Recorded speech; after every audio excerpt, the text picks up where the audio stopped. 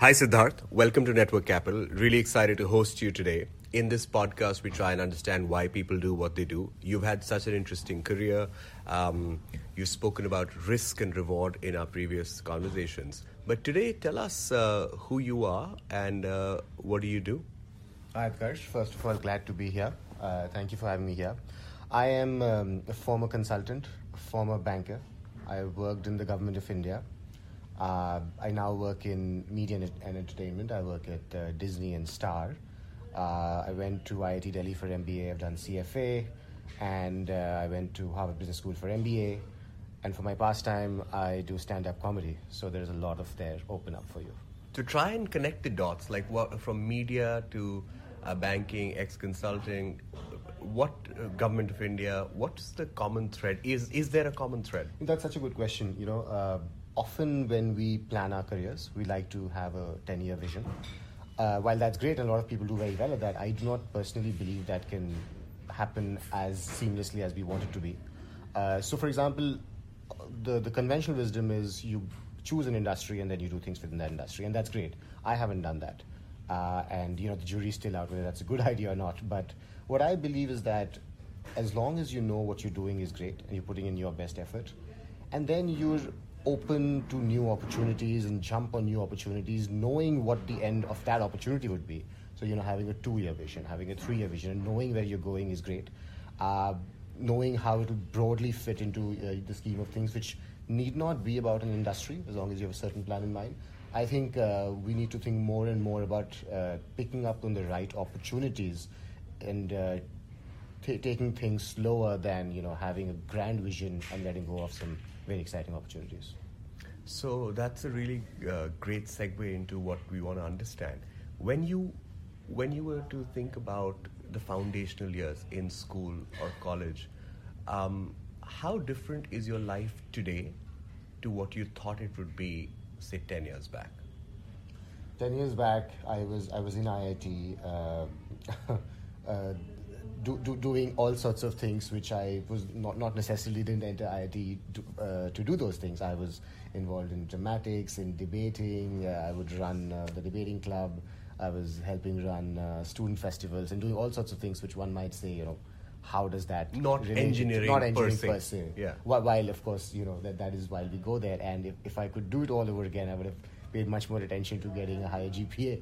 But that's all hindsight. I think the important thing then, as is now, is that I was doing things which I love doing, and I was really putting my heart and mind and soul into those things. A lot of that actually helped me later on. And we often don't realize what we do once can help me later on. For example, I did CFA and then left banking. However, when I was in the government at the finance ministry, having a CFA education really, really helped me because, I could just understand so many concepts which otherwise as an engineer I could not.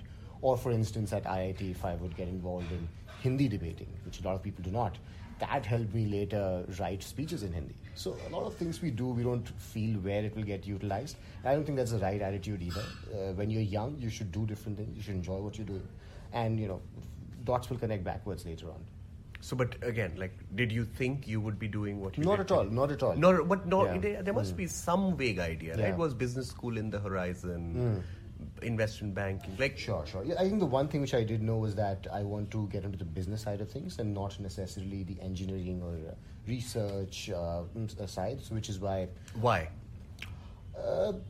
It's not that one is better than the other. It's a matter of personal choice. Some people enjoy being an engineer and doing that sort of things more. Some people enjoy a more academic career.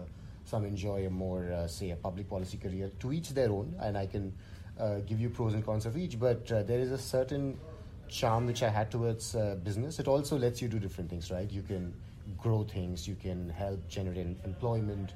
There's a lot of value given to what you do. What you do is directly attributable to you often. So I was always charmed by getting into the business side. So either consulting or banking, I very much knew I have to do either of the two after IIT. And MBA was also on the horizon in college. The problem is that as an Indian male engineer, you're very scared about getting a good MBA because this is the most difficult pool. You can do good things in your career and you can get good recommendation and a good GMAT score, but even then, you don't know whether you'll end up going into business school, good business school. So while yes, I always had it at the back of my mind that it would be great to do a good MBA, I was also very skeptical about it, that whether I'd be able to get into a good school or not. So it was like that. And after college, like you had an adventurous 4 years in college, really tried to explore different kinds of options. Then you did investment banking. That's right. Right? Yes. So how did this idea and opportunity to work in the government arise, and how did you leverage it? So when I was graduating from IIT, I won the Giant Sinha Award. Why did I win that? Because I did all those other crazy things like extracurricular activity, basically. So it was an award given to a person who's done the most amount of extracurricular activities, and the award is given when we graduate. So I got the Giant Sinha Award. I didn't know who Giant Sinha was, and some of us might know. Later on, he went on to become a minister in the first Modi government. So one day, February 2014, in the Economic Times, I read Giant Sinha joins politics full time. And I thought, this is the same Giant Sinha whose award I got, and I know who the person is. I also knew of his father and what a lustrous career he had. So I sent him a LinkedIn request, fully knowing that there's a 99% probability he will never ever see it, but doesn't hurt. I told him I want to work with him. He was helping work on the BJP's economic policy at that point of time. I got his email. I then sent him an email. I told him I'm a Giant Sinha Award recipient. He also went to IIT Delhi and then to Harvard Business School also. So we both went to IIT Delhi. I had a common connection of the award. I told him about my profile. He liked my profile. He said, why don't you come work with me? And the work on policy side is pretty much done. Why don't you come work for me for an election campaign in Hazaribagh, Jharkhand? Hazaribagh is a very unique place. It's far away from Bombay in every sense of the word. It's Naxalite affected, it's poverty affected, it's disease affected, and it hasn't historically been in a bad shape. It's everything which needs to change about India you would see in those parts of Jharkhand and Bihar, etc. So as anyone would tell you, is that that's a bad idea, and there's no way you can leave your job and just go jump into something which is as crazy as that. Politics is not for people with IIT degrees or good decent jobs. I took that risk, and let's talk about that in a second. But I didn't. And you were one of the earlier people who decided to jump That's into a fair this space, point. right? I think a few years later, a lot of people started jumping in. Some have done really well. Some actually have not done so well, and they've struggled by taking this call. I could have been exactly in that position myself. I just got lucky. I had a great relationship going on with Mr. Sinha. He became a minister. He pulled me into his office. I became his... But explain this in more detail, Okay. because I want everyone listening to really have this mental model clear. When you take a risk, what are the specifics of that risk? And when you reap the reward, what are the specifics of that reward? The example which I was giving at your earlier event, if you buy a Government of Argentina bond or one of those default bonds, they'll give you 25, 30, 35%. You buy a Government of United States bond, it'll give you 3-4%. Or in simpler terms, you buy corporate debt in India, it gives you 12, 13%. You buy Government of India debt, it gives you 7-8%. Why? Because it's all about risk. Reward comes with risk, and with risk there is reward. So the challenge is that often we expect and we want to do great things, but we're not ready to take that risk. That's not going to work. You can get very lucky and things might work out, but let's say if things go the way they're meant to be, you have to take a certain amount of risk to get a certain amount of reward. So if you want to do some cool things in the government and go work at North Block, you can't keep working in your normal job. If all you ever do is all you ever done, all you'll get is all you ever got. So there's nothing. That's a quotable quote. I It's must not say. mine. It's not mine. But I like using it. So you have to be cognizant that you need to take those big bets. By the way, there's nothing wrong if you don't want to take that big bet. If you have a good job going and everything's going great, I would insist that there is a lot of merit in not leaving it and continue doing it and be happy, and that's a great career too. Then you don't need to have FOMO of missing out on some of the bigger opportunities. But then you chose that career for yourself. You chose a low-risk trajectory and you've done very well. So people get it wrong both ways. They either want big rewards without taking the risk, or on the flip side, they don't take risks and then have a good career, but then they feel that I missed out on the big rewards. So just be mindful that there is the correlation, and be mindful of what you are jumping in. There is no right level of risk. It's all about risk appetite. Everyone has a different one. Realize your risk appetite. Be confident of what you're doing, and then let things play out. So that was the principle that you used. So how much time did you spend with Mr. Sinha? And what were some of the highlights as well as challenges of that time you spent? So I worked in actually different capacities with him. I worked for a couple of months at his campaign, and that was one kind of work. And then for a few months, 4 or 5 months, I worked when he was a member of parliament, not a minister. And that was again a different kind of work. And then finally, for about little less than 2 years, I worked in the government of India, first in the finance ministry and then briefly at the aviation ministry. It's a very exciting place, the government of India. As an outsider, of course, I had no clue about it. The machinery is massive, so as a result, things move slow. And these days we're all complaining about the economy, of course. But part of it, while I'm not trying to say that, not trying to take sides or defend, but it's very difficult to move this massive machinery in this big country. So. That was one of the key challenges, because there were so many layers of hierarchies and so many people involved. And you were an outsider. I was a complete outsider. I was a 27-year-old kid dressed in a suit with a big fancy office. People would enter and ask me, I want to meet Siddharth. I'm like, no, that's actually me. Like, what the hell is this kid doing here? So I was a complete outsider. And, what I also realized then is that the concept of power is very complicated. Just because rank does not always dictate power. It's also very relationship driven. You derive power by how you interact with people and how much they respect you, how much they trust you, etc. So just because you have a position, a nominal authority, it will not give you any power. And by the way, in those settings where you would see bureaucrats around you and politicians around you, you would see some very good people doing that, both in a good and bad way, right? You can use your power for bad, but you can also use your power of relationships to actually drive things forward, which I used to learn from my boss, Mr. Sinha, who was phenomenal at that. Personal relationships and building those and nurturing relationships and then driving things forward. So that was another thing, that just because there is a certain process in a big complex organization, that process could be followed only in theory, but the nuances and the practical nuances are much more complicated. Right.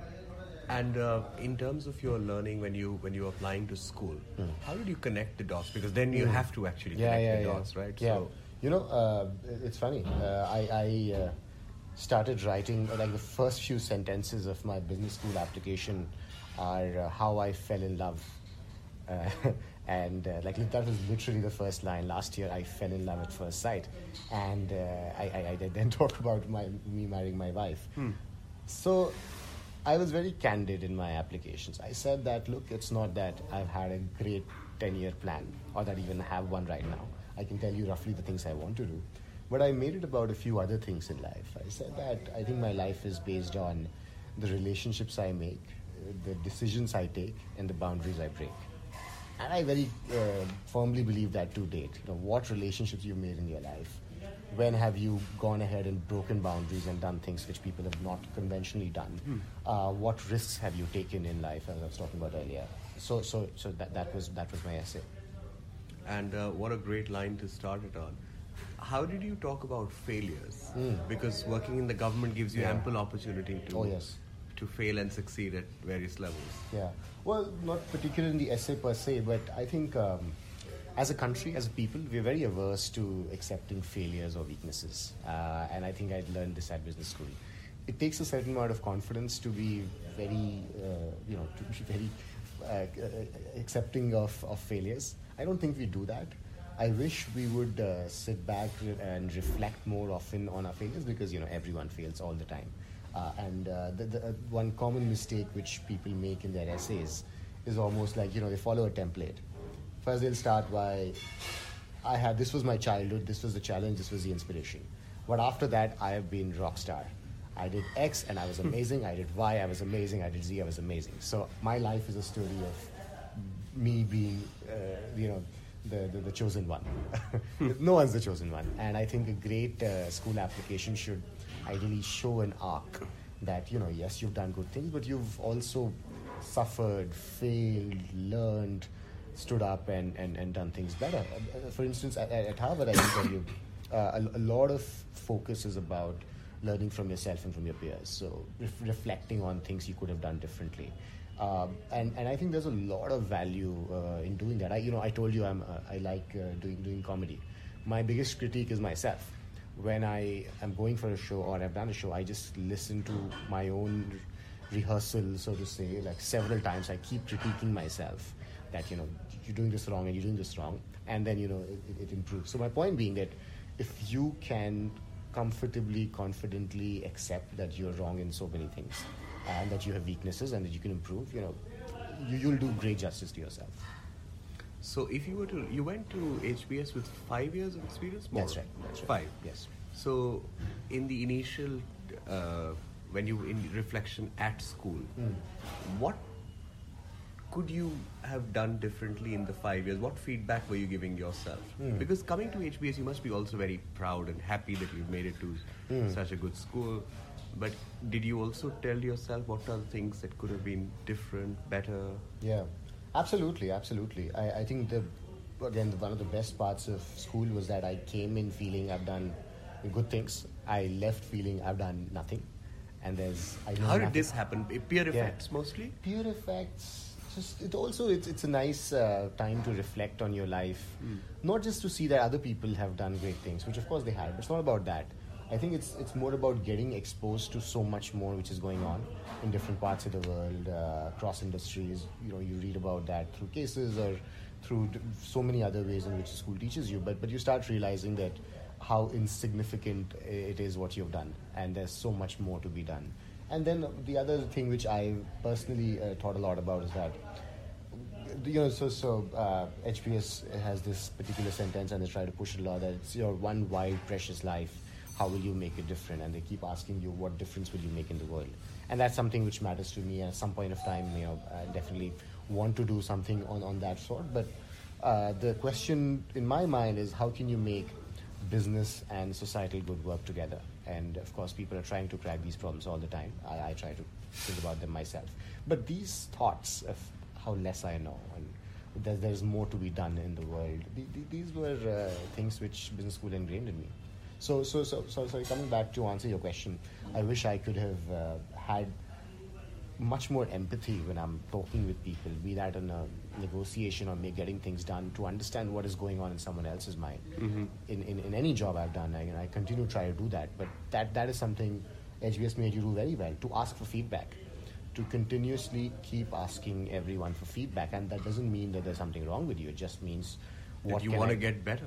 What I want to get better, that you're trying to improve and you're trying to get better. So taking feedback, having empathy, and lastly, the school teaches you to have a big vision.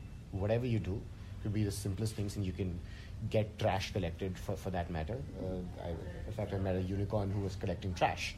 So whatever you do, it needs to be big. You need to have a big vision, and that's again something which stuck with me. And now, do you have a sense of where you want to take your life? Of course not. Of course not. Of course Great. not. Tell us more about that. No, so walk me through the process of picking consulting after business school and then moving away from consulting. Yeah. And is there a macro plan that you're working towards? No, well, it was also a plan driven by a lot of practical considerations. So walk us through that, because through the podcast we really want to try and understand why people do what they do and what are some of their successes and failures. Who should and shouldn't pursue an MBA? What can you tangibly expect to get out of it with an Indian passport of it, say from whatever passport you have? What are some things that people should be mindful of when they're pursuing such a thing? So the first thing which has driven some of my decisions is how do you make your personal life work? Yeah. And I think that is unfortunately something which people just don't think about. Yeah. And you almost feel like right now I'm solving for professional and not personal. My wife stays in India, and for me it's very important to stay with her or near her, and we've been trying to make that work. So that is a very important consideration. If you have a partner in India who does not want to move there, you can't keep staying away forever.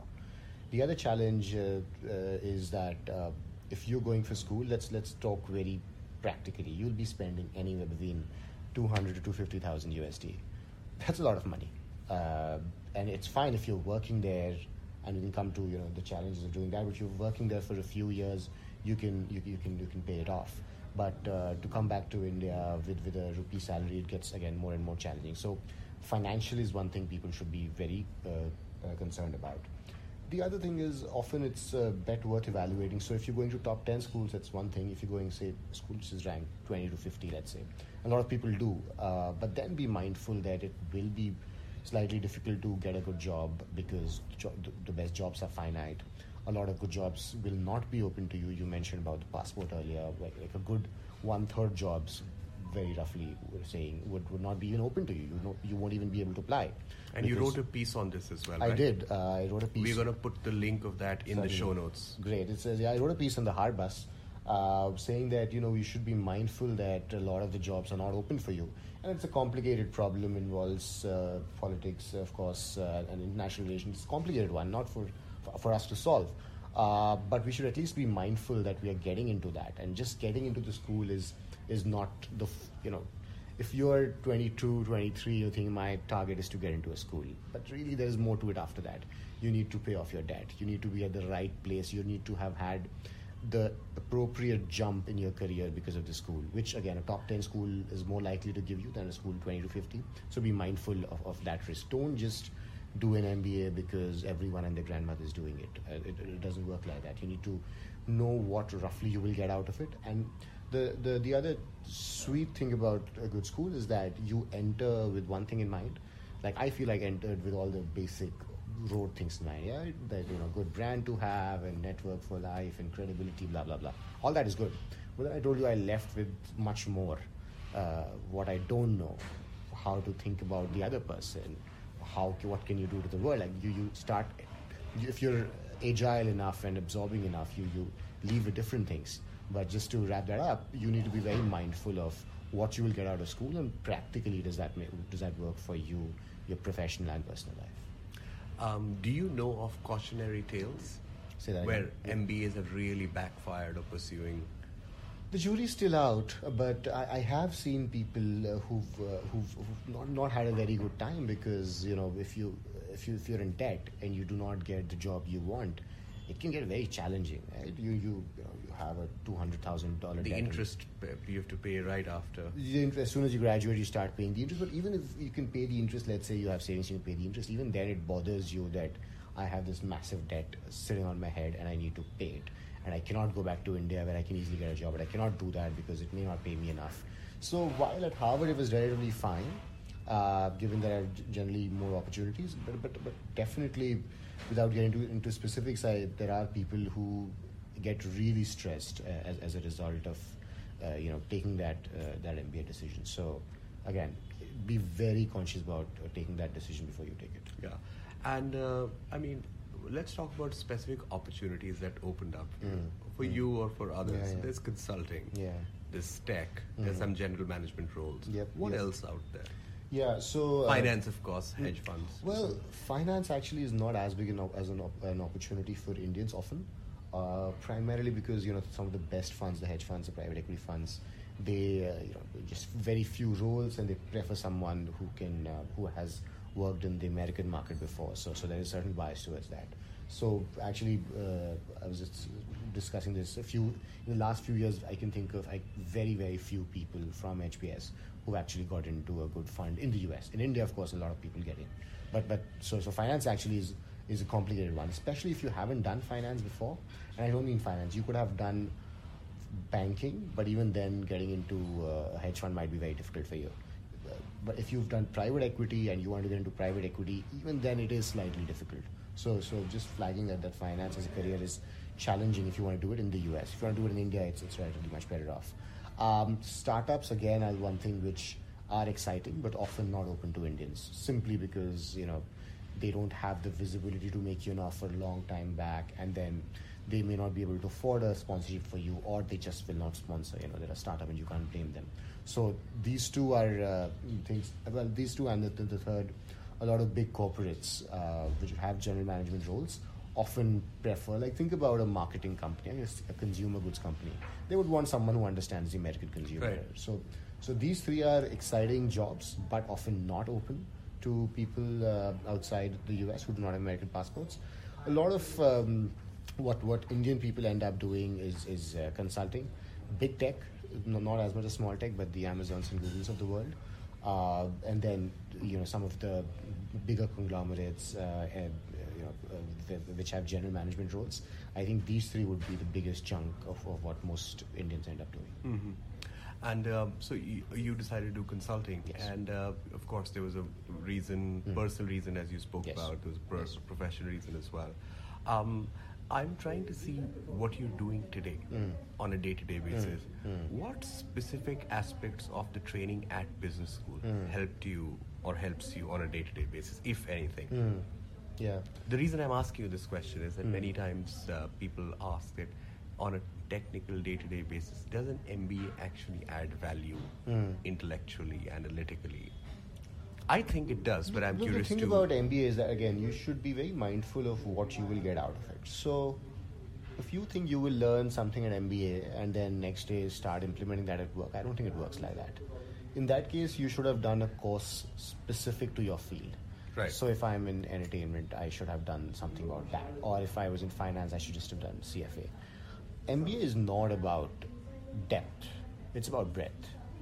What they'll ensure is that you have enough of finance, enough about being with people, enough people skills, enough about the world in general. So it's the breadth which matters more, and that I feel is very helpful to me now in my existing job at Disney. Is that both because of MBA and consulting, both help in a way that any problem, irrespective of industry or geography, you feel that yes, I can crack it, because your skill set has become so broad. And that's not to say depth is not important. Of course, depth is important. Otherwise, you're flaky and it doesn't work. But fortunately, I've done CFA and all that, so I understand some of that part also. The real value is that you can, when you work for a senior leader like a CEO or someone, problems which come to them are as diverse as they could be, right? It could be anywhere from financials to a people issue to a PR issue or whatever. If you are trained as broadly as that, you'll be able to help. And I think that's the single biggest benefit of MBA. Right.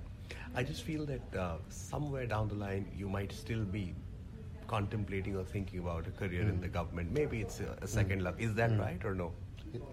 Some people sent me this question, so I'm asking it to you.